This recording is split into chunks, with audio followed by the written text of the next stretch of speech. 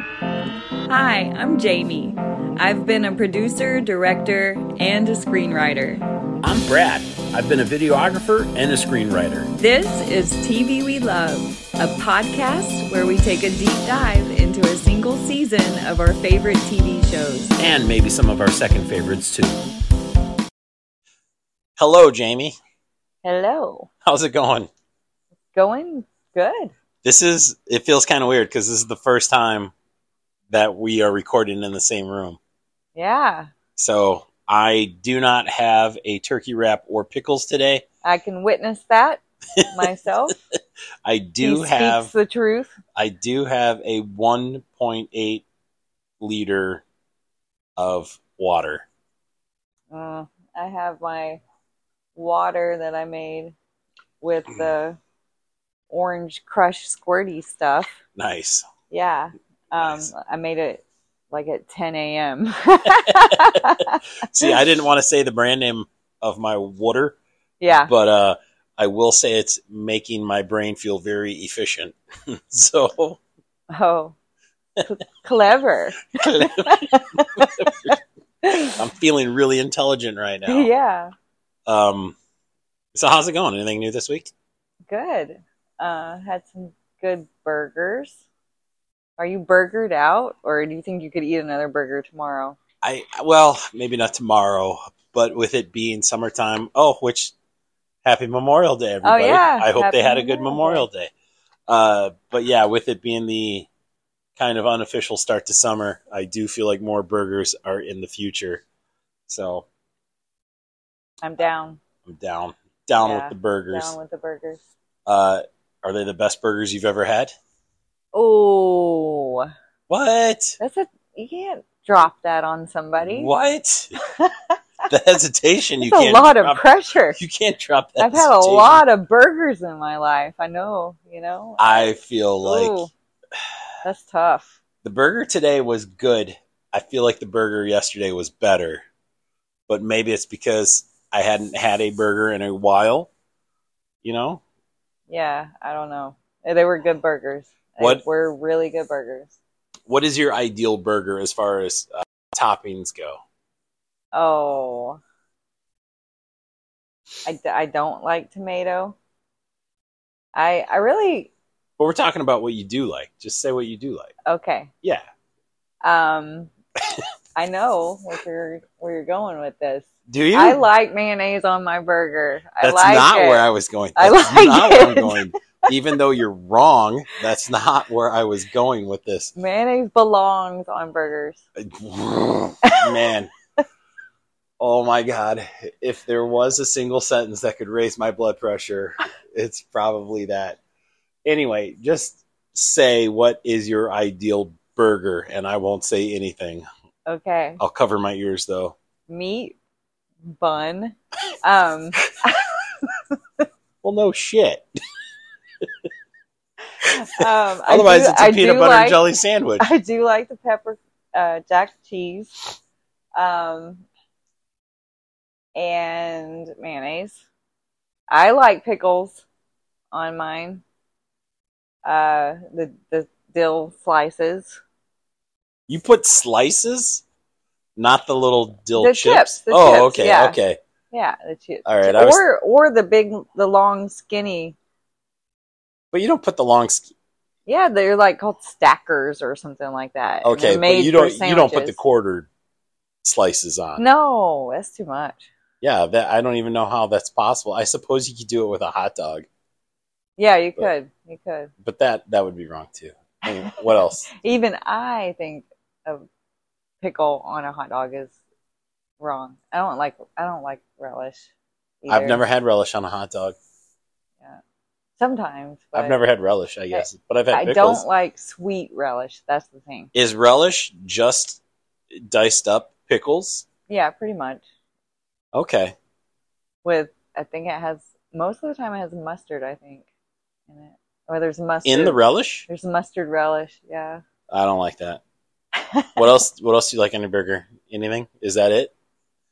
You like the devil sauce, which is mayonnaise, pepper jack cheese. There was a time I really liked, a deluxe burger with onion and lettuce and mayonnaise and pickles and whatever I could fit on it. Yeah. But I'm more of just a simple, just meat, cheese, bun, and condiments. So That's good. Usually mayonnaise, but I also like ketchup on it as well. So with the mayonnaise, there has to be mayonnaise and ketchup, That's not so just gross. ketchup. Now, mayonnaise is acceptable with your poultry. That's it. I don't feel like mayonnaise ever belongs on a burger.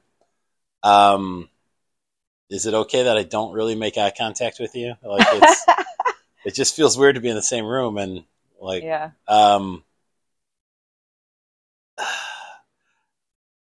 Are you a buns toasted or not toasted? It's not necessary. I think I'd like them toasted, but it's not a deal breaker if they're not. I can get behind that. I just feel like the toasted buns helps the bun not get soggy. I mean, the bun can still get soggy, but I feel like it helps keep it a little crispy. Yeah, a little bit crispier. Yeah. So I like that. I like a crispy bun, not a soggy bun. Or a fresh bun is fine too, if it doesn't get too soggy. But then, of course, I like the meat, because that's what makes it a burger. I love pepper jack cheese. Any cheese is fine except cheddar.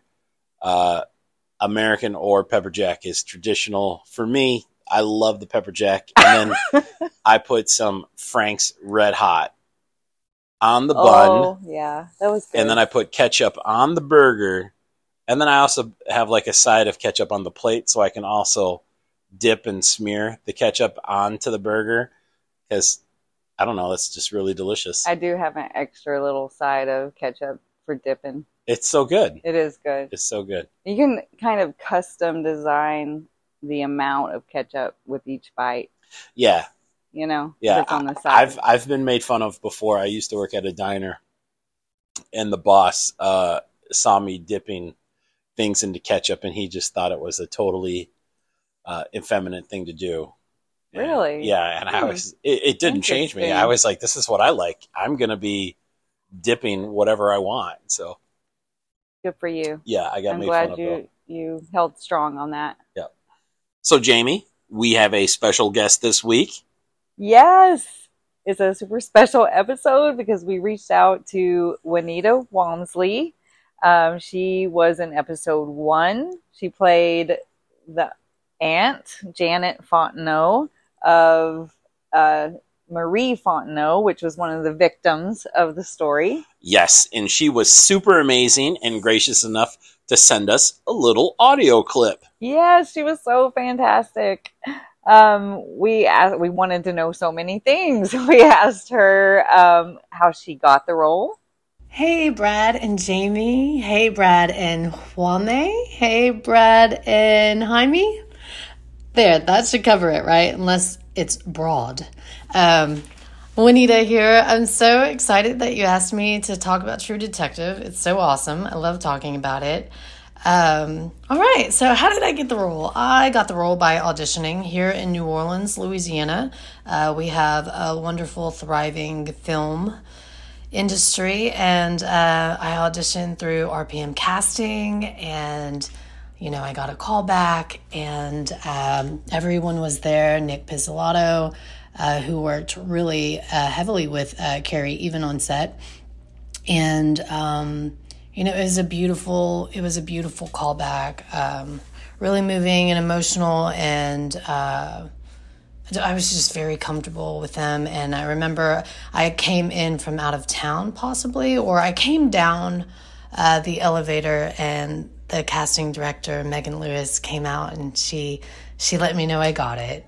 And it was just such a great feeling. I think I might have just been the only one there, and just they wanted to meet you. Sometimes they just need to meet you to make sure you're not crazy, And so, yeah, I was super stoked. It didn't hit me yet, that I would be, I guess I'm good under pressure maybe, because I knew who I'd be working with, and I knew it was a big deal, but I think I just kept calm, Then we asked her if she would speak about what her time was like on set. It was a wonderful time on set. It was actually my favorite set experience. It was the first time I ever had an actual trailer because it was just 4 of us. So it was myself and I call him my film hubby because he's been my husband, Chris Berry, in 2 separate films, actually. And then it was Matthew and Woody. And so I got to have this huge trailer. I don't know, a lot of people who aren't actors don't really know this, but not everyone gets a trailer. We get sometimes what's called a honey wagon. And there ain't nothing that sweet about it. No honey wagon, okay? It's small. It feels like a glorified that's rude, but it feels like a glorified porta potty is it's got a little pedal toilet in there for you. It's just small, and I'm a claustrophobic person, but it's just a place where, you just hang out, hurry up and wait. So it was my first time in a real trailer, and it was awesome. And then, the set was so small and intimate, and we were out in, I believe it's Keatchie. I should know this, but Keatchie, Keatchie. Do you know? I mean, we really just wanted to know what it was like working with Matthew McConaughey and Woody Harrelson and Cary Fukunaga and Nick Pizzolatto. I remember going into the makeup trailer, and Matthew was there and getting ready, and I sat right next to him, and I was so excited. I mean, Matthew and Woody, like Woody from Cheers, that was just my jam. He's always been one of my favorites. And then A Time to Kill was one of my favorite movies, And, I can tell you that I've been on set and where you're so looking forward to meeting someone, because of who they are, who they seem to be, and then they just smash your dreams. They kill it real quick, right? So I was just like, please don't be an asshole. Please don't be an asshole. And I remember so clearly he was sitting in the makeup chair next to me, and he turned his head real slow, and he was just like, and I was like, hey. And he said, hi. And then he turned his head like real slow back. And I was like, oh, hell no. I was like, you better not be an asshole. I'm just thinking in my head, but there's also the space, right? Of he's in this space because I went to the table read. So it was super exciting. I got to read the first 2 episodes, and all of HBO was there. And it was just a great time. So I knew what I was getting into because, as an actor, a lot of times you don't get the full script. You just get your parts, and you show up and you put the puzzle pieces together, So that was amazing. And I was just like, okay, maybe he's just in character, And so further down, I remember my favorite moment was we were in the scene and, we cut and we were off frame, and it was Matthew, myself, and then Woody. And I remember being like, oh my God, I'm in a Texas boy sandwich right now. And we had just cut and we were going back to one, and Matthew tapped me on my shoulder. And I turned around and he gave me a big thumbs up, because it was a really good take that time. And it's just, they don't have to do that, right? And it was just so moving. And then Woody was just a dream as well. And, Matthew had just come off of Dallas Buyers Club, just filmed that. So, he was just really rising again and very serious about his craft. And, there was the vibe, and you could tell. And Woody was just, he was what I always expected him to be, which was so great. I mean, he was kicking the soccer ball around during takes. And I remember stepping out on the porch with him, and he was like, do I know you? And I was just in my head, I'm like, yeah, my dreams, I know you real well. But he was just so cool and so familiar, exactly how I thought he would be. And I think working with Carrie, he taught me one of the biggest takeaways just as an actor, you know, and being pretty green. I remember there was a moment where Carrie said, Juanita, if you can't see the camera can't see you.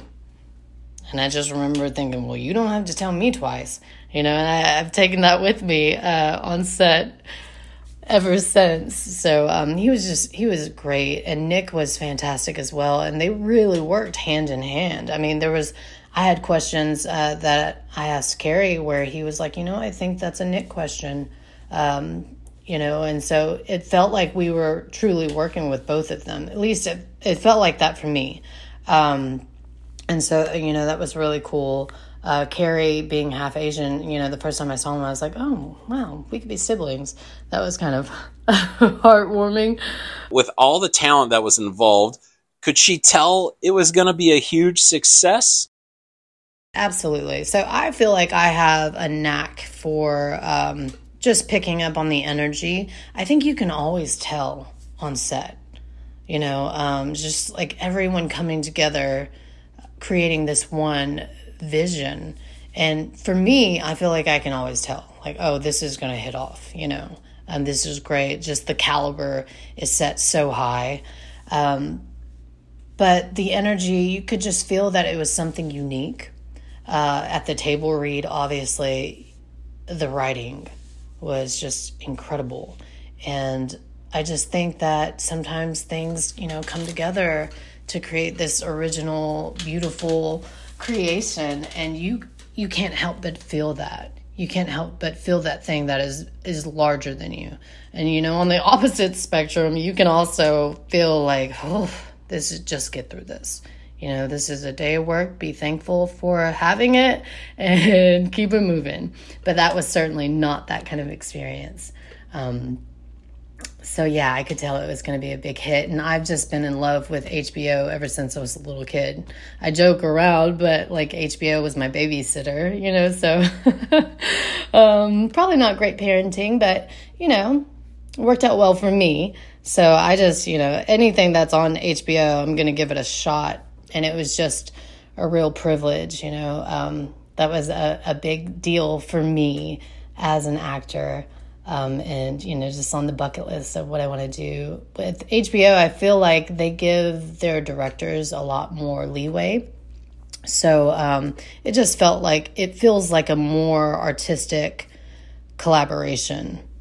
You know, it's not like you do a take and then you hear like, oh, you know, the producers want you to do it this way. And then, so that was a thing. We also wanted to know what her biggest takeaway was. Like, what did she get out of it? What was the biggest thing she walked away with? My biggest takeaway from this experience, I really had to think about this one. Okay, my biggest takeaway is just as an actor, working in this market, a local actor, you know, my biggest takeaway is that the higher up they are in their career, the cooler they are. And you wouldn't necessarily think that, right? But I think, you know, it's the scrappy ones coming up where, you know, that's where I've experienced the horror stories. But they were both just so kind and generous. And, you know, Woody gave me a lot of ad-libbing, and, you know, Matthew, just the fact that he would do that, you know, and just encourage you. And we had the opportunity to say thank you, you know, and how much of a privilege it was to work with them. And they were just so gracious, you know. So that was my biggest takeaway. You know, I think that once you've arrived, you just know you can look back on the journey and just be the star, you know, and be someone who takes care of others and makes you feel welcome. Because, you know, a lot of times you are just the new kid over and over and over again. You show up on set and it's already running, you know, and you have a day's of work. And so for humans just to be that cool and sweet and to just, you know, give you what you were hoping for in meeting them and working with them was a beautiful experience. So that was my big takeaway. My also, just as far as the writing, just writing what you know, and also just creating something that isn't so cliche, taking that type of story and just really layering it with so many other dimensions and contradictions in humans. I just think that's the power of storytelling, to be able to watch something like that and relate so heavily with all of them is awesome, especially when you feel like on the surface you're nothing like them. I really can't say enough about her. She was so amazing and a joy to listen to, and she was so cool for sending in an audio clip answering all of our questions. She just asked if we can mention some of her friends' projects. There's a little project called Days of Daisy that is out now on Amazon, so please check that out. She wanted to let us know also that she made a coloring book, and I checked it out, and I have to say it is so cool. She kind of calls it a Sacred Geocat coloring book for adults. It's a high shade, subtle stroke color penciling for snazzy adults and sophisticated kids and cool cats. We, of course, will have the link to her coloring book in our story notes, so please, please, please check it out. Also, you can look for Juanita in Carry On and Twisted Metal, which will be on Peacock, and a film called Imaginary. We cannot wait to watch those. We love Juanita, and we're so happy she was able to send us an audio clip. So thank you so much again. Yes, thank you so much. So, hey, True Detective. True Detective. Really That's talk what about we're here for. That is, we're not here for Yeah. Burger Talk. We're here for True Detective Talk. So, episode 3, season 1, episode 3. Episode 3. Originally aired January 26, 2014. And this one got a 9.1 rating on IMDb. Okay. So out of the 3, this is the highest so far. I've got the little IMDb episode summary. And it is as reads. Cole and Martin finally get new wind in the case and can confirm a suspect.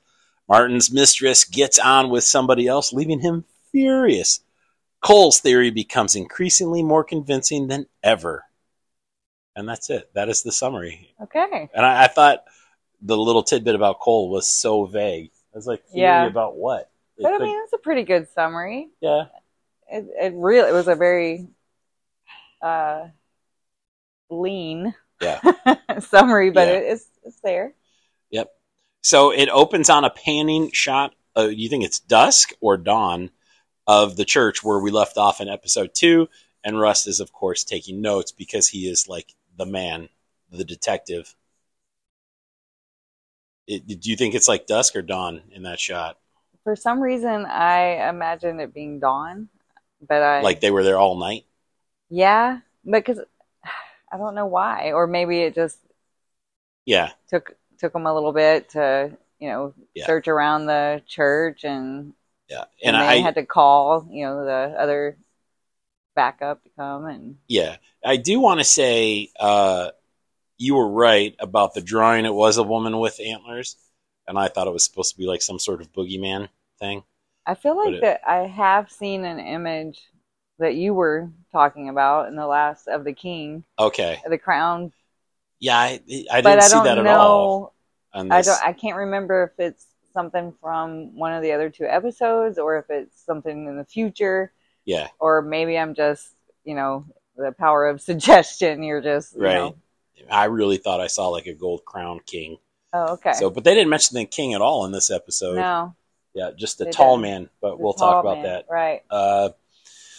So then it cuts to a traveling salvation show with the preacher giving his gospel to an audience. The preacher, his name is Joel Therio, and he is played by Shea Wigham.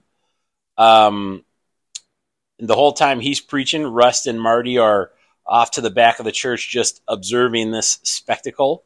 And Rust is talking to Marty about how intellectually inept the patrons of the church likely are.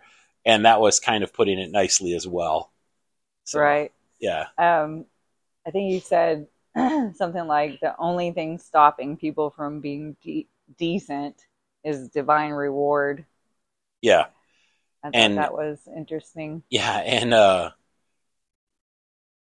Russ said if that's the only thing keeping them decent, then they're shit people. Yeah, Or something. yeah, I think that's what it was. It Yeah. was like, if Yeah, the only thing stopping them from being decent or being good people is divine reward, then, you know, basically they're not his kind of people. yeah.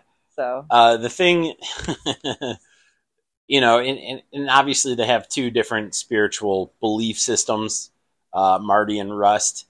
And so they're just kind of going back and forth as far as whose ideology seems to be more accurate as far as, or more plausible. right. Marty comes back to Rust and he said, I don't use $10 words as much as you, which I thought was a funny way of saying Yeah. fancy talk. Right. So, but that made me laugh. Right. $10 words. Yeah, it was So- a little, it was a little tit for tat, but I feel like Rust had these big, long, you know, complicated Yeah.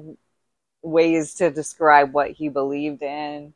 Yeah. And I think, was it Marty that said, you have a yin for fantasy? Like, he just lives in the Yeah. fantasy world. Yeah. He also Yeah. said something like, can you see Texas up there on your high horse? Yeah, I So, like that. I yeah. like that. It was a good dialogue between the two of them.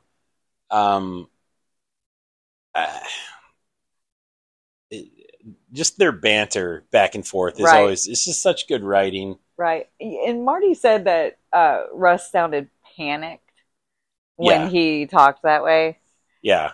I didn't think he sounded panicked at all. No. Not in his No. body language, not in his voice, not in his demeanor. In any way did he look panicked. I think it made Marty feel panicked, and he was like kind of projecting that. Right. Because Russ was completely calm. Like, he had said this, or, you know, to other people or in his own head, you know, so many times until he like understood it. You know, Right. and this might be a sign that Marty is opening up to Rust a little bit more too. Mm-hmm. Because before, when Rust would go off on his tangents, Marty would just, you could tell he would be flustered and he would just be like, all right, let's just shut the hell up. Let's not talk. Right. Like, I'm the only one talking from here on out. Like, it would always be something like that.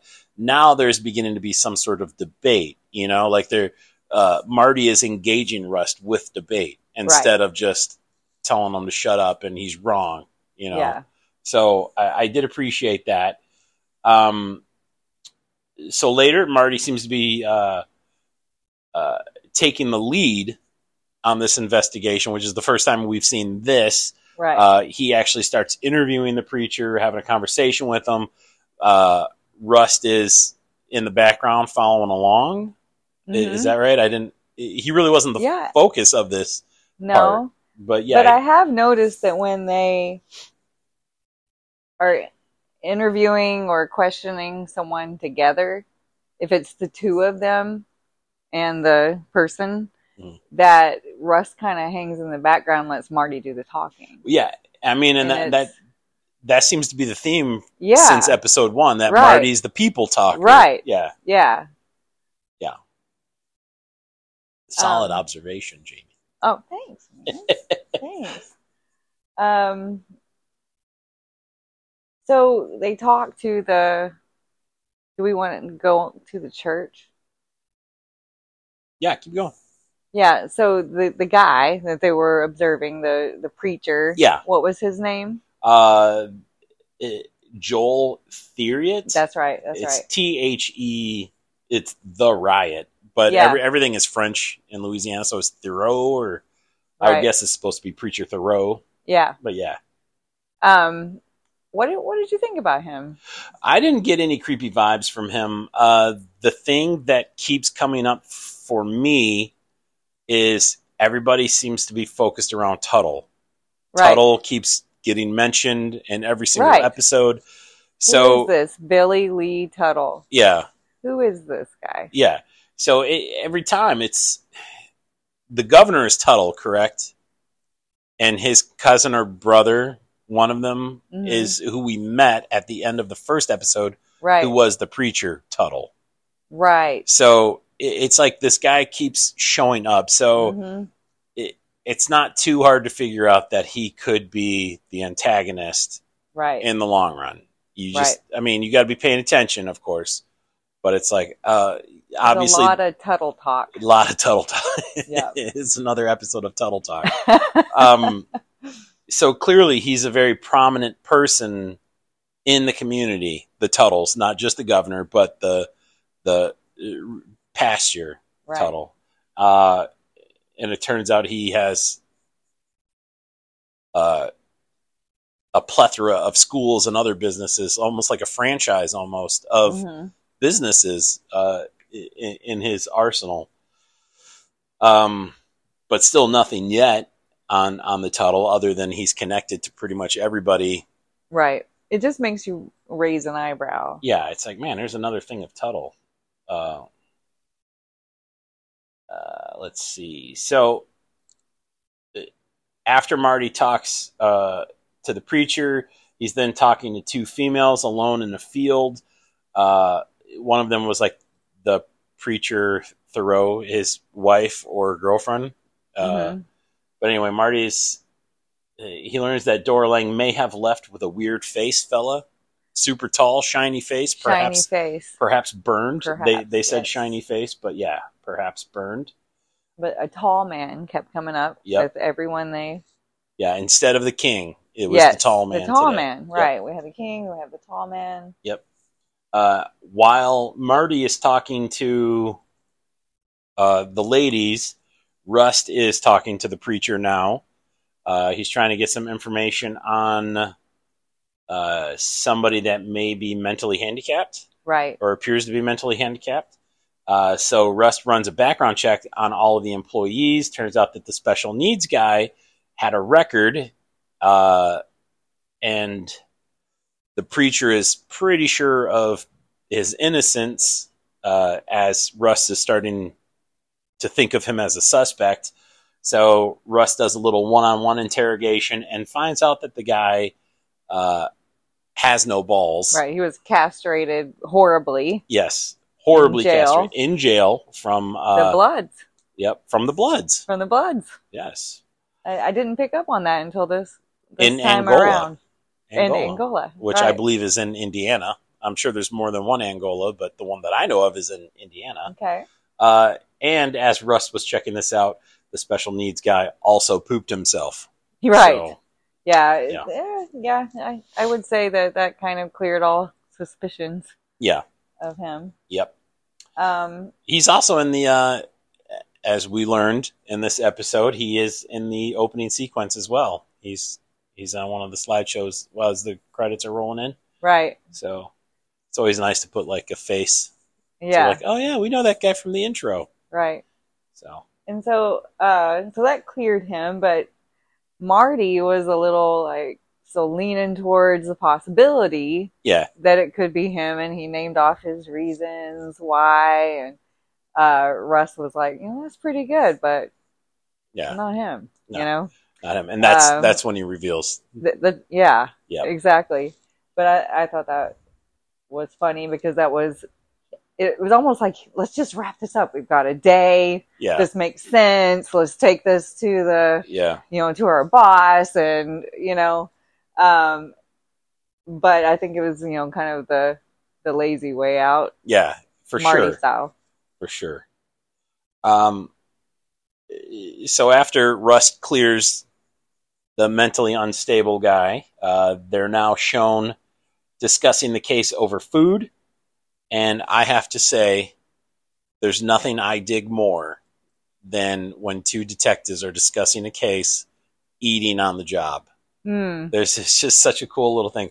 I remember in Lethal Weapon, they were eating hot dogs, and I think they were eating hot dogs in this too. Like they were just discussing the case, eating hot dogs.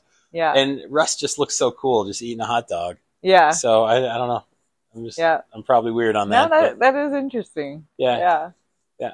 So after some clever banter about doubt, Right. and it's during this while they're eating too.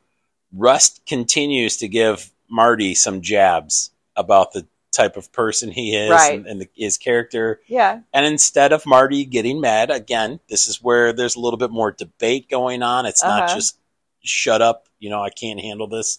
Right. Like Marty starts to dish it back a little bit, which is good, Yeah. And I think Rust wins the conversation, the debate. Right. Uh, He said, "I doubt that." He yeah. kind of walked away. I doubt So that that. was Yeah, after they talk about denial. But I love. Oh, did you have more to say? No, keep going. I loved when Russ was saying, "You're obsessed too." Yeah. It's not about the job. Yeah. Yeah. He just made some really good jabs. I mean, it was pretty good. Marty was holding his own at the back and forth, but Yeah. I think Russ did. Oh, well, I appreciate it being a challenge, too. Yeah, me too. Like, it's about time that Marty just doesn't... I mean, Marty deserves all the shit in the world. Right. But it's about time that he starts holding his own a little bit, too. Right. So after they wrap up that conversation, they decide to put out an APB on the tall man with a scarred face. They even start checking some hospitals, run the hospital records for any matching people of interest. Right. So then it cuts to a very emotional scene in my mind. Rust is at Marty's house now. So we're fast forwarding a little bit. Right. Rust is at Marty's house without Marty knowing. And this is the part that gets me. He also mowed Marty's yard, and Marty is very passionate about his lawn, and it's followed by a really weird walk by Rust as well. Yeah, it was I don't remember him walking like that. Right. In any of in the first two episodes. But then again, I think it was exaggerated just because he didn't have a shirt on, and you could see like his like muscles. I mean, just he was so stiff. Like you could see his stiff arms and his posture. Oh, he was looking really good in the tank top. Yeah. I mean, I didn't notice, but well, yeah, no, I wasn't looking. It was kind of an interesting scene because there's Rust in Marty's house without Marty. Rust is bonding with Maggie. Yeah. They're having conversations. Apparently Maggie's trying to hook him up, but secretly it's looking like Maggie's interested in Rust. Like she's throwing down the subtle body language. Right. She moved closer. Is that right? In front of him. Yeah. So, she was in the kitchen kind of keeping it a casual distance, and she moved closer, and as the conversation started getting a little more intimate. Yep. I mean, nothing shady, but just a little intimate. It's almost suggested that they've been chatting for a while. This isn't just a second encounter. His first encounter being the dinner from episode 1. Like this seems like mid conversation. Yeah, they're already knowing each other at this point, so that's kind of suspicious. So how often are they hanging out? I'm sure we're missing a lot from the story because it takes place over so many weeks. Right. But it really felt like they had already established a relationship. There's already a friendship there. Right. And of course, it's almost like Rust demasculated or emasculated, whatever the proper word is, Marty. Right. Because he cut his yard. And I thought it was interesting. We come home, we see the yard is cut, but it's not until we see the trash can of yard clippings next to the mower do we realize that the yard has been cut. So, I mean, otherwise we would just think Marty cut his yard. Out. And he looked a little like messy. I mean, it looked like he had some grass bits on his tank top. And Russ he was like, I brought the mower back. When Marty comes in. I returned it. Yeah, what are you doing here? In a favor. Yeah, I brought the mower back. Well, you cut my grass? He's like, well, I returned the favor. Yeah. Which in that instant, I was like, well, that was really nice of Rust. But then it goes right back to, you still just can't cut another man's yard. Right. And let's be honest. Did Russ cut the lawn as a favor for Marty? Or did he cut the lawn as a favor for Maggie? That's a good point. You Also, know? would he have cut the grass intentionally to piss Marty off? That's the question. Yeah. I mean, he definitely could justify that he was doing it to just return the favor for letting him use the mower. But I feel like Rust is a smart guy. Yeah. Did he know He that can it would push his buttons? probably. You got to think so because Russ Right. is the type of guy that can see a little bit fourth dimensionally. Like he can see things playing out, Yeah. but at the same time, he always has the card to play where he was just being a nice guy. Right. Like he doesn't ever have to leave that card. I was Right. just being a nice guy. You Right. let me borrow your mower. Mm-hmm. In return, your grass got longer. I Right. cut it for you. Thanks for letting me borrow the mower. Right. But did he So- overstep his boundaries? As a man, doing that? yes. Okay. Yes. And Rust should know this. And I don't know why. It's totally a weird thing to be obsessed with your lawn. I know if I came home and somebody cut it without me knowing, it rubs you the wrong way. It rubs you the wrong way. And I don't know why. Right. And maybe it's not just a man thing, but it feels like a stupid man thing. So I enjoy mowing, but if someone mowed my lawn for me, I'd be like, yeah, hell yeah, thank you. Not I by mean, no, surprise, I'll though. do it next week, but Yeah. thank you. You know, Yeah. I'll take the break sometimes. I don't mind. Yep. So later in the night, Maggie gives Marty the head nod.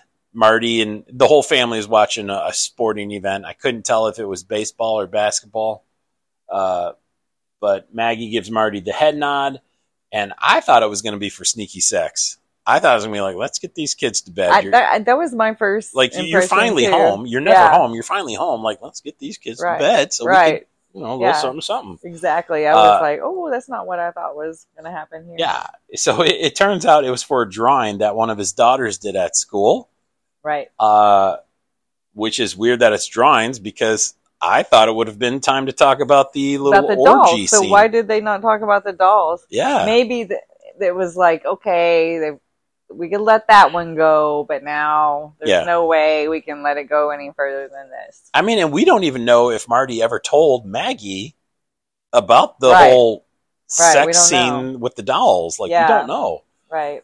So Marty does his best to be an involved parent, and it's an awkward situation. I'm not exactly sure how I would handle it. Right. Maggie seems to take it a little. I don't know. I thought they worked okay together as a mom and dad. Yeah. You know. But it did seem obvious that the girls were either they felt more comfortable. They were really, cuddled up to Marty.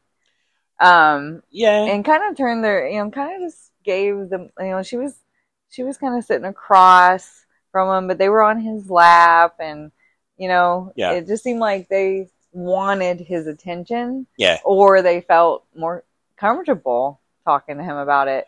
And it That was was an also observation for me. I don't know. it is also suggested that Marty wasn't even really engaged in the whole parental aspect of it because it was suggested that he was looking past his kid and at the TV, and Maggie kind of picked up on this too. It was super subtle. I only saw it the second time we watched it.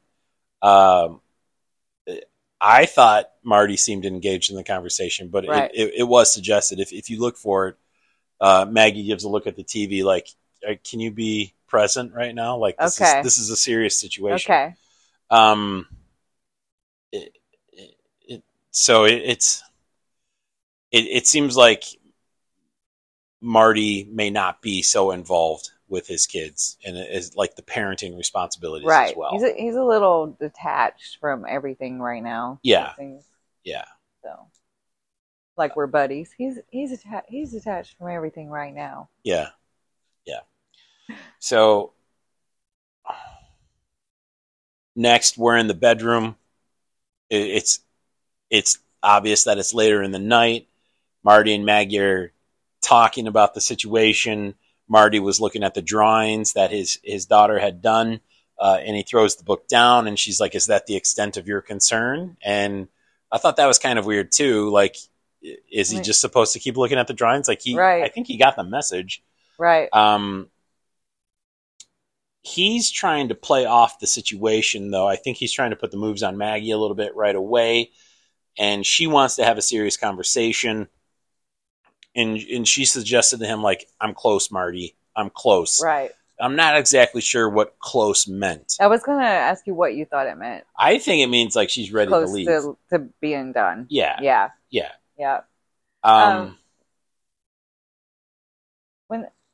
sorry. I know that they're in the bedroom now, but I wanted to say that she said girls always know before boys when she was talking about the girls.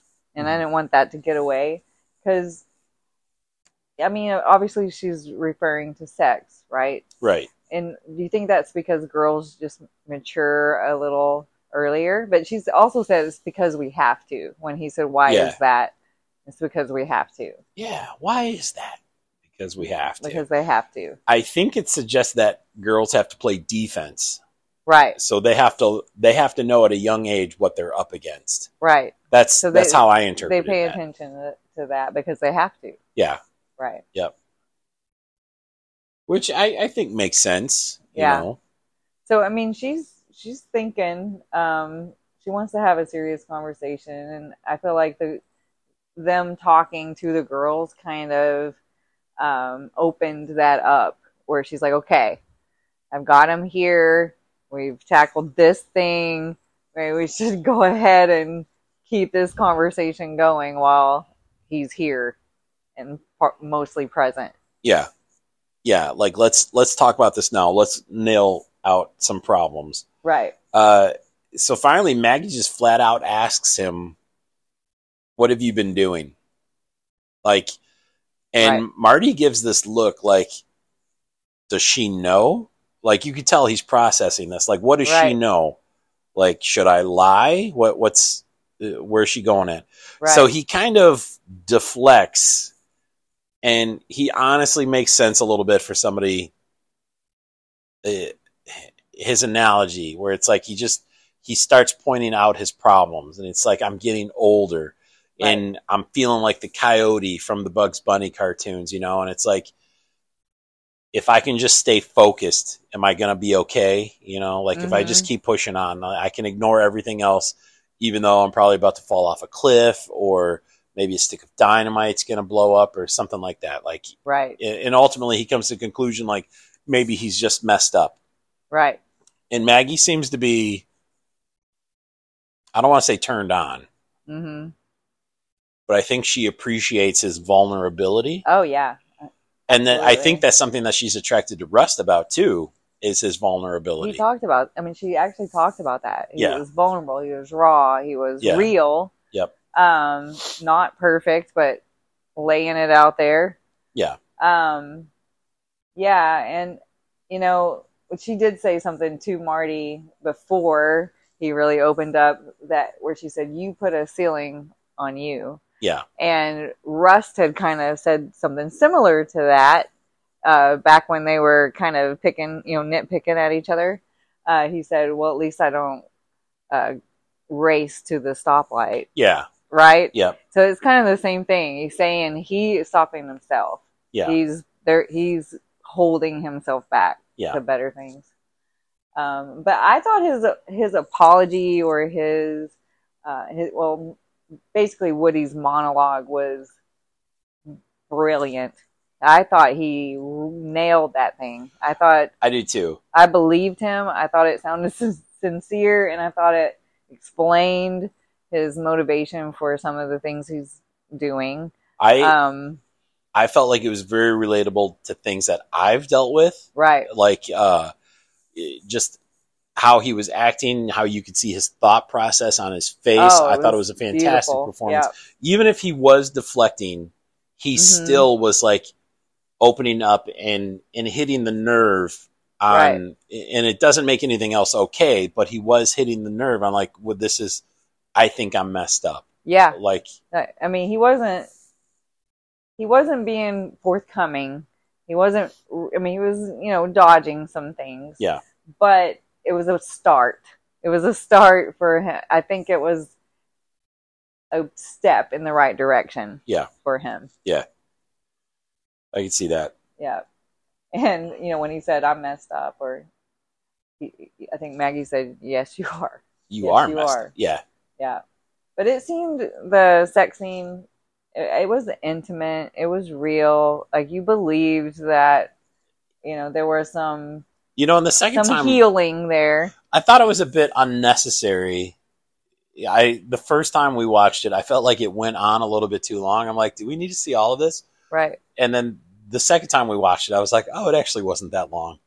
So, but it was necessary because coming out of the sex scene, we go into the modern day interviewing between the two detectives, and you can just see Marty there, and you can see he's like dwelling on it, and he was like, that was maybe a good moment. Like, it didn't feel like it, but maybe it was a good moment in my life. And obviously he doesn't have that anymore.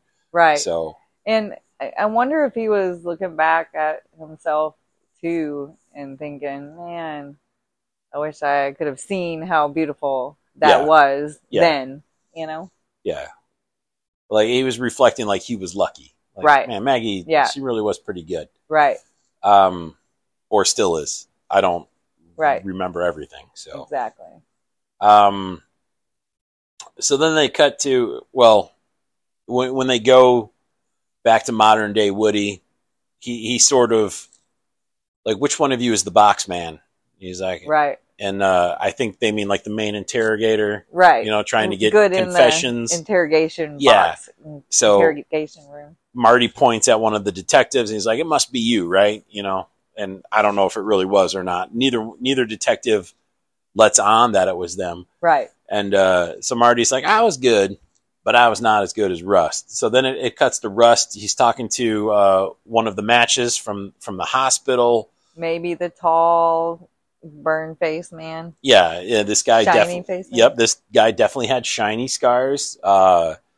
He was at the interrogation table, and Rust is just in his face. He's like, "I know you did it. Like, none of us are perfect. Like, you can be set free. Just do it." And he's got this guy worked up, and this guy is ready to confess and say anything.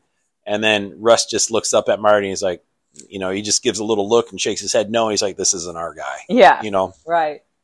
So, and he told in the interview with the cops, Russ, he said that he can look at somebody and just think like they think, and that's how he gets them to open up. Yeah. And he said you can see the ones that wear their hunger in their heart. Is that what it was? Something haunt, like that. I thought the hunger and the haunt. I thought it was in their heart.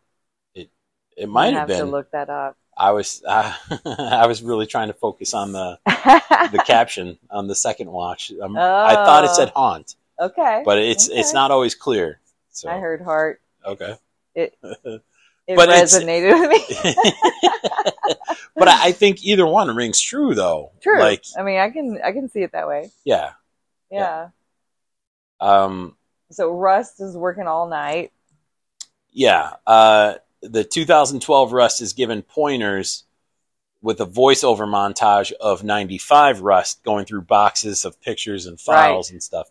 And I really thought it was an interesting montage, too, because it was like the camera was panning from left to right, and it was going through aisle after aisle after aisle of these files and boxes and stuff, and Rust was in each one. And it was really edited well. It was really put together well. I thought it was very creative. Right.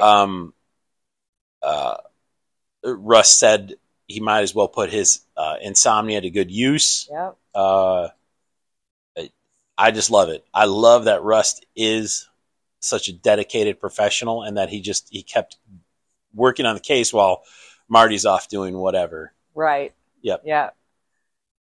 And then he gets set up. He does get set up. His alarm on his wristwatch goes off, and he's late for dinner. Right. So they were having dinner at Longhorns. That was the name of the bar. It was the name of the bar, but I don't think it had anything to do with the chain. No, I don't think unless so. It's like the original Longhorn. Right. But yeah, he meets up with Marty and Maggie with a friend of hers for a double date. when Rust sits down, Marty starts pouring him a beer, and Rust automatically says no. So Marty pours the beer back into the pitcher. At this time, Maggie's friend is trying to get Maggie's attention and give her the head nod of approval, like this guy's, based off the cover of the book, is looking good. Right. So she's already interested.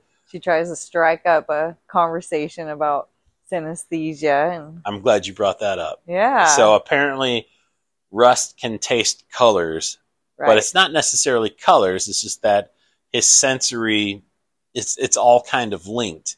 So when he sees a color, he gets a taste in his mouth. Right. Just from a previous connection with that color. I kind of connected to like when you hear a song and you're like, I remember exactly where I was the first time I ever heard this song. So it's just a overactive sensory. Yeah.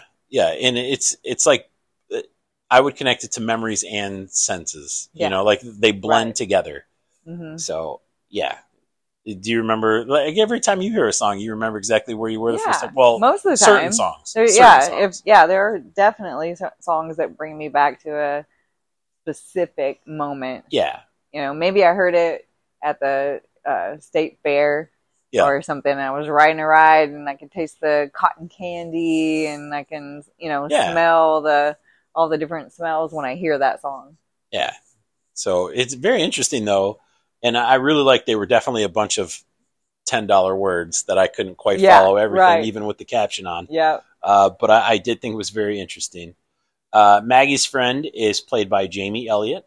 I didn't see what her character's name was though. But anyway, Jamie Elliott's in this episode too. Okay. I'm guessing Maggie probably said he was good looking. If I had to guess, she probably talked him up really well. Yeah. Before Rust got to the table, they were trying to describe him to her. Right. And it's funny because Marty had a different description than Maggie did. Yeah. But it was still kind of the same. They were just looking at different sides of the apple, right. I guess. Well, Maggie saw it as, she liked those qualities in him, and Marty was trying to make it be like, oh, he's weird. He's weird. Be ready. Yeah. What Marty had a problem with, Maggie likes. Right. So, right. Yeah. While they're having drinks, Marty sees his mistress with another guy. Yeah. So he finds an excuse to get to the bar. He gives her the look like, hey, meet me up at the bar. And Marty hints at like, oh, are you trying to talk me into getting a divorce for you? Like, what's the game you're trying to play here? Right. And she's like, I don't want to marry you, which just says the whole time she's just using him for sex out of convenience. She's like, that's the whole thing. Yeah. Marty. So I don't want to marry you. Yeah. So then she says this, as in you and me, has run its course. And she walks away, and Marty can't let it go. You can see him. He's stewing on it. Mm-hmm. He takes 2 shots of something. And then he takes a pitcher of beer back over to the table. And Maggie's like, hey, I didn't come here just to drink. So they both end up dancing, too. The whole time Marty is keeping an eye on his mistress. And poor Maggie, she has to see that he's like, constantly looking he's just off. Not even there. Yeah, he tries to blame it on a guy who thought he was supposed to be in Paris or Parish or something. Right.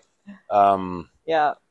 Rust is a weird dancer too. He sucks at dancing, but I was really happy to see him dancing though. His character surprises me. Rust makes surprising choices, in my opinion. Yeah. I just didn't expect him to get up and dance. And it wasn't like he was having an okay time. I think he was tolerating it. I don't think he was having fun. I think he was just like, this is just what I'm doing. But he was a good sport about it. Yeah, he was. He definitely wasn't being a bump on a log or anything. But I noticed he was kind of looking around too. He had his eyes every once in a while. He was aware of his surroundings at all times. But I think that's 2 different things for two different reasons. Yeah, exactly. Exactly. Exactly. Marty was trying to spy on one particular person. Right. I think Rust was trying to make sure he wasn't going to get stabbed in the back by anybody. Exactly. So I think he was just on constant surveillance. But he was like hunched over her the way he was doing it too. Like he was, I know he's a tall dude. Strange. Yeah, but he was really kind of leaning down. Yeah. Cut to later in the night. Marty drunkenly runs over a kid's bicycle and he storms up to his mistress's door and he's pounding on it, and some stranger from across the way is like, "Hey, shut up!" And Marty is of course like, "No, you shut up." Of course, he says something a little bit dirtier, and then I don't want to say he beats up the guy. He really doesn't punch him or anything, but he definitely manhandles him, and he's got his badge out too. So he's like, "Don't even think about doing anything, like I've got this." And Marty just kept asking one question over and over to the guy. Yep. I mean, he finally told him. Yeah, he did. And, I feel like he was like, I just wanted to know. He was obsessed on that one thing. And that's a weird thing. It is. Yeah. It is. So. I thought it was interesting that whole scene of Marty losing it came right after Marty talking to the cops about Cole and talking about how, he needed to have a family. He needed, like his job was really how he identified himself. He identified himself through his work. Yeah. And that I had families. The rest of us had families, people in our lives, good things, and he was like, people give you rules. Like he's talking about all of this, rules describe, the shape of things or something like that. Yeah. And then that's like juxtaposed with him losing his shit. Yeah. Over there and just completely no control, no rule, breaking all the rules. Yeah. And then he kind of ends that scene with, "Of course I'm not going to beat you up. I would have never have done anything like that. Right. I'm not a psycho." And right. Yeah, when he says I'm not a psycho is so different than when Russ said, "I wouldn't bring that up at dinner. I'm not a psycho." Man, like he actually wasn't being a psycho, but when Marty said it, he actually was being a psycho. Right. So, yeah. So then after Marty leaves, it shows Russ sitting in a lawn chair, one of the crappy Weavy lawn chairs from the 80s. Yeah. And man, those are so uncomfortable. They would like cut into your leg after a while. Yeah, it left you like you had waffle marks on your legs. Yeah. And he gets a phone call from none other than Maggie, who is obviously starting to suspect that Marty is up to something. Yeah. So she calls Russ to double check. And Rust is straight up with her. He's like, "I would not have heard anything. Right. Like they wouldn't have called me anyway because they don't like me." Right. I mean, he was honest about everything without throwing Marty under the bus. Purposely. There was he only stated the facts, the things. This is what I know. Right. This is all I can vouch for. Yep. This is the information you're going to get because this is the only facts I have. Yeah. He didn't elaborate at all. Yep. So he didn't lie. No. But he did not indulge. But he didn't give his own personal feelings on it. Yeah. Right? His own interpretation of what's going on or what he knew about Marty. And then something interesting happens. She doesn't seem to care about Marty. Her body posture then changes, and she wants to know about Rust. Did he go inside when he dropped the lady off or her friend off at the door? Yeah. And she starts kind of caressing her face too. I don't know if you noticed that, but she's really into this. I really think she was trying to hook her friend up so she could live vicariously through her, right? To know what it's like. Definitely very interested and intrigued by Russ. Yeah, I think she definitely wanted to know what it's like to date Russ. Yeah. So definitely. Now we have to assume it's early next morning. Rust is already at the office because he doesn't sleep. Yep. And Marty comes in and he's looking like crap. Yeah. The other cops are like 3 days in a row. Is this a record? 3 days in a row. 3 days in a row of what? Is this a bender? I think he's just been coming in looking like crap, like he's been out all night for 3. That's the way I took it, for 3 days in a row. I couldn't figure it out. Like, I wrote that down too. I was wondering if you got the same thing. But to me, the way I interpreted it was, oh, here he comes again, and he's been out wearing the same clothes 3 days in a row, maybe. Oh, okay. Right. Yeah. But still, where are we supposed to think he's been for 3 days in a row? I don't know. I guess on a bender. Because, I don't think he was with the side girl. Right. So, see, I'm such an idiot. I'm just now putting this together. So, from the time Maggie calls Rust to the time in the morning, it's been 3 days later. That's what I gathered. Yeah. No, that makes perfect sense. Okay. I don't know why I was trying to put together anything else. Like, it happens right after it. It could have been the next morning easily. So I see how you could think that. But they're obviously stating 3 days in a row to let us know it's been 3 more days. If we're keeping track on a calendar or something like, this happened on this day. Right. So they get to keep the case. Yeah. Since it's been more than 2 days. Russ is super excited to see Marty. Yes. Like a little kid on Christmas morning almost. He's like, hey. Well, he's been working. So he's like, I got another victim. Like, I think this is him. So he pulls Marty into this other room. They're talking. And then the major walks in and he's like, hey, you guys got this new case. Go get it. And then that's when Russ breaks out. He's like, no, we got a new break in this case. So then the major's like, I thought you were giving that up. And then, of course, Marty starts talking to the major. He's like, no, we're going to check this out. So the major says, okay, two more days. And then you guys start catching again. So this new victim, it was ruled an accidental homicide from Hurricane Andrew. She was found in the flood, but she has some stab marks and a tattoo that matches the storyline. Right, so the spiral. Yeah, the spiral. So it didn't look like a tattoo to me. It just looked like a pen drawing. Yeah, it was a really bad tattoo. Yeah, really bad tattoo. But of course it couldn't, if it's supposed to be a tattoo, it could not have been a pen drawing because the pen drawing would have just come off in the water, Right. Like it would have, but it really did just look like ink from a ballpoint. So, so I think Marty's starting to get excited a little bit about this too. Mm-hmm. Rust finally gets to drive in the car because where they're going is 2 hours away. It seems like Marty is starting to come to some personal realizations. Right. Starts asking deep for Marty questions. Yeah. Like, do you ever think you're a bad man? Well, the first thing he asks is, do you think you can love 2 women at once? Oh, that's true. Yes. And it's like he's looking for advice, maybe some leader. Right. Something to point him in the right direction. Like, help me out here. Right. I'm opening up to you, Rust. Yeah. And Rust just takes it and goes the opposite way. I don't think there is a such thing as love or something to that extent. It's like no help whatsoever to Marty. No. Like Russ could have put him on the right path. Right. And he could have. Yeah. But Rust is flashing some badassery too, because then, like you said, Marty asks, like, do you think I'm a bad man? Right. Yeah. And Russ is like,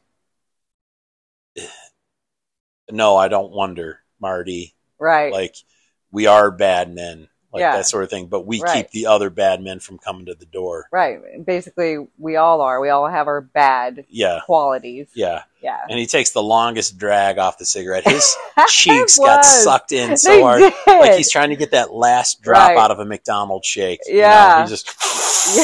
yeah, he did. That's hilarious.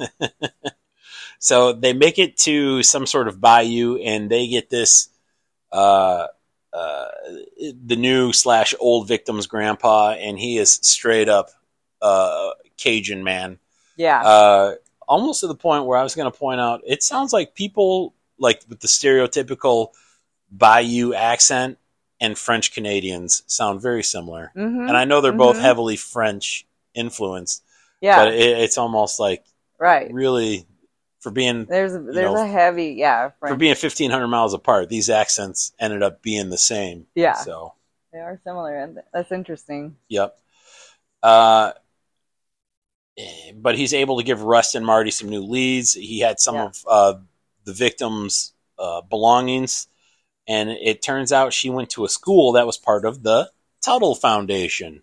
Yep. So they mention it. This is twice now in this episode that Tuttle is mentioned. Yep. Nothing, like they're still not hinting that Tuttle is bad. Just Tuttle keeps coming up, and it just, it's crazy. Yeah, it's a little carrot. Yeah. So they go to this school. Turns out it's been closed since Hurricane Andrew, which was in 1992.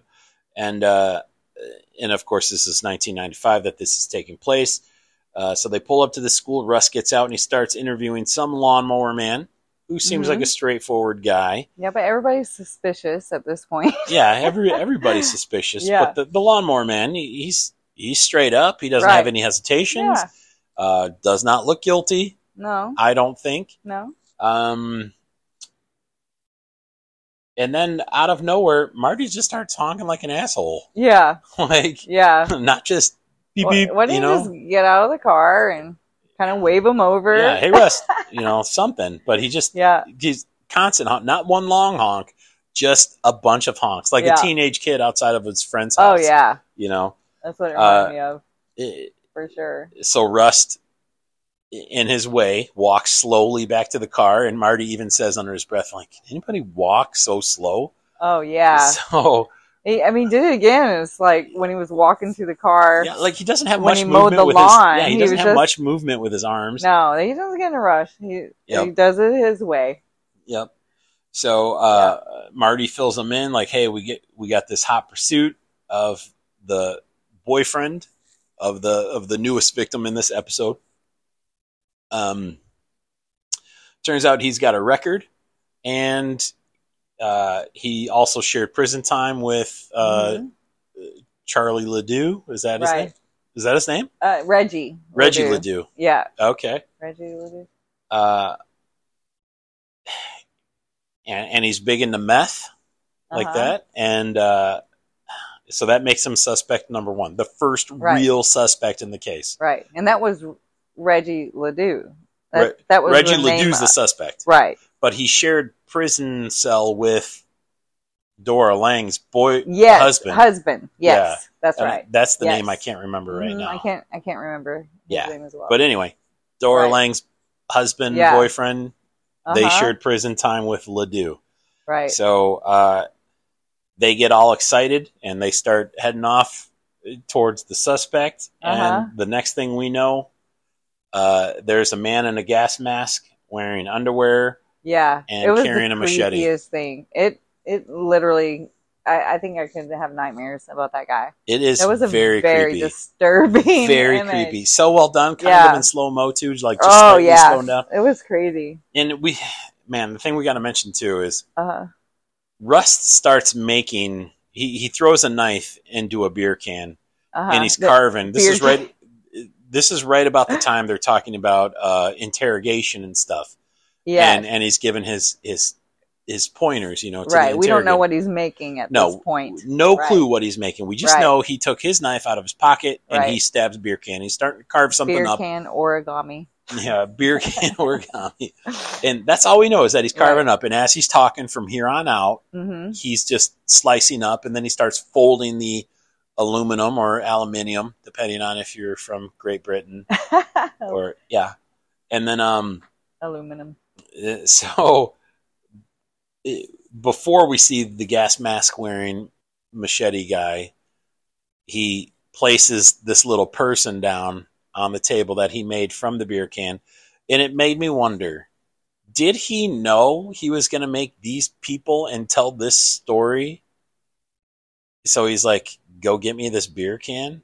Like, is this the whole point of the beer? Yeah. Did he not really drink? Well, he just wanted to make some beer can origami? There were parts when he was really dramatic telling his stories that I was like, he's straight up drunk in these interviews now. Yeah. And so I thought he was just doing this drunken little fidgety thing. Yeah. I mean, I think he was on his he had carved up when he made the man. I think he had 4 other cans. Yeah. Still, he started on a new can. Yeah. Did you want to say more about the origami?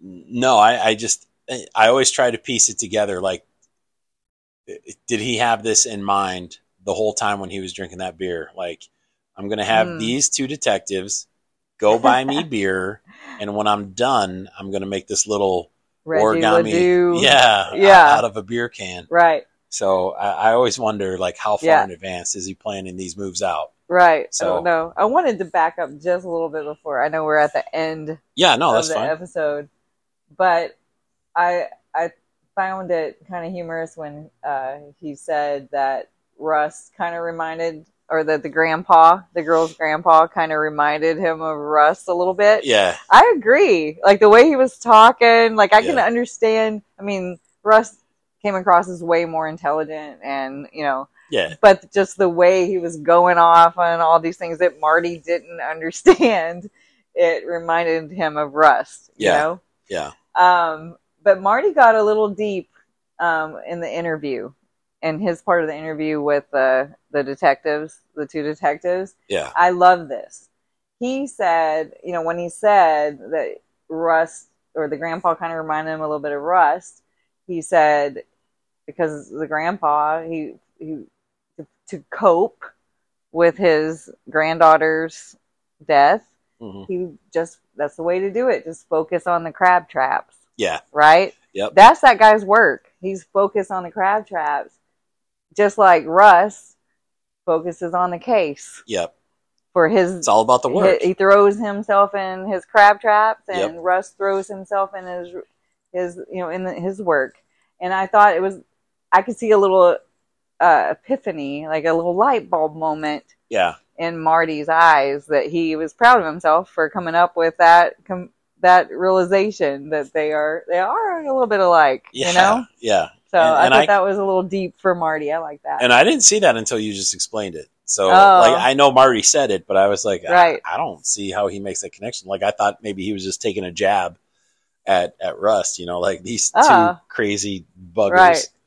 So but I think he understood Rust's distraction and the reason why he needs that.